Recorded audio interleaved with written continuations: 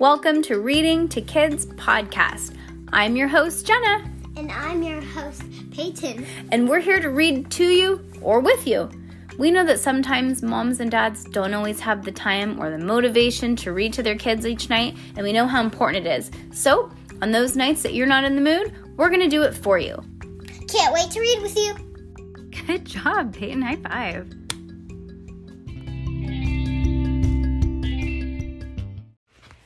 Heidi Heckelbeck Gets Glasses, Chapter 4. Eye candy. Have a seat, said Mr. Chen. Dr. Chen. Have a seat, said Dr. Chen. Dr. Chen had large ears and spiky black hair. Heidi recognized him from school. Today, he looked more like a doctor than a dad. He had on glasses with black frames and wore a white lab coat. I think it's like a doctor coat, not a lab coat, huh? Heidi and her mom sat down. Heidi, how long have your eyes been bothering you? Asked Dr. Chen. Heidi tried not to make her story sound too fishy. Well, I've been seeing fuzzy for a while, she said, but it really began to bother me a few days ago. Dr. Chen nodded. Well, let's take a look, he said. First, Heidi had to read an eye chart. Dr. Chen gave her something that looked like a black plastic lollipop and asked her to cover one of her eyes with it. Now, please, read line 4.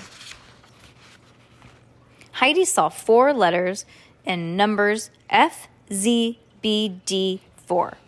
But she didn't read them that way. E, S, R, O, 7, Heidi said. Dr. Chen looked puzzled. He asked Heidi to read 2 more lines as she covered the other eye and did all of the same things. I better not read them all wrong, said Heidi, or Dr. Chen will think I've gone completely blind. Then Dr. Chen... Blind means you can't see. Yeah.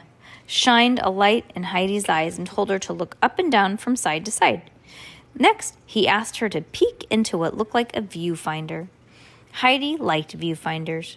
She had tried one on a family camping trip. Oh, no. I went too far. Okay. Her family had hiked up a mountain. Heidi had spotted a viewfinder at the top. Dad had given her quarters to put inside. She had spied villages, lakes, and churches from high above.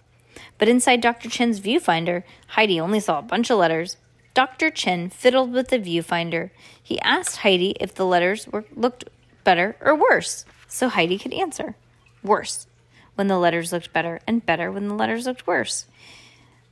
Soon the tests were over. Well, Heidi said, Dr. Chen, it looks like you're going to need some glasses. Well, that's great news, said Heidi. I'm glad you feel that way, said Dr. Chen.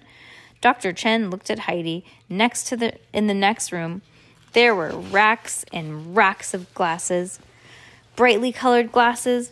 It's like the candy store, Heidi thought, only better. She chose a pair of black glasses with glitter inside the plastic, sparkly gems inside rocks. She tried them on. Super funky, said Heidi, looking in the mirror. Then she turned to Mom. What do you think? Well, they're very you, said Mom, who still couldn't get used to the idea that Heidi needed glasses. The lady behind the counter told Heidi she was out. She was going to get her glasses ready. While she waited, Heidi did a connect the dots puzzle. 4 hidden pictures and 2 word searches. It felt like she had been waiting forever. And then, suddenly, Heidi Heckelbeck, called the lady from behind the counter. Heidi jumped up from her seat. Finally, she thought, I can't wait to wear my new glasses. They're going to make me look so cool. But when Heidi put them on, she discovered there was a teeny-weeny problem. She couldn't see a thing. Duh. That's just because her eyes doesn't have for her eyes. Right? That's so crazy. Oh, God. She's like, I'm in trouble.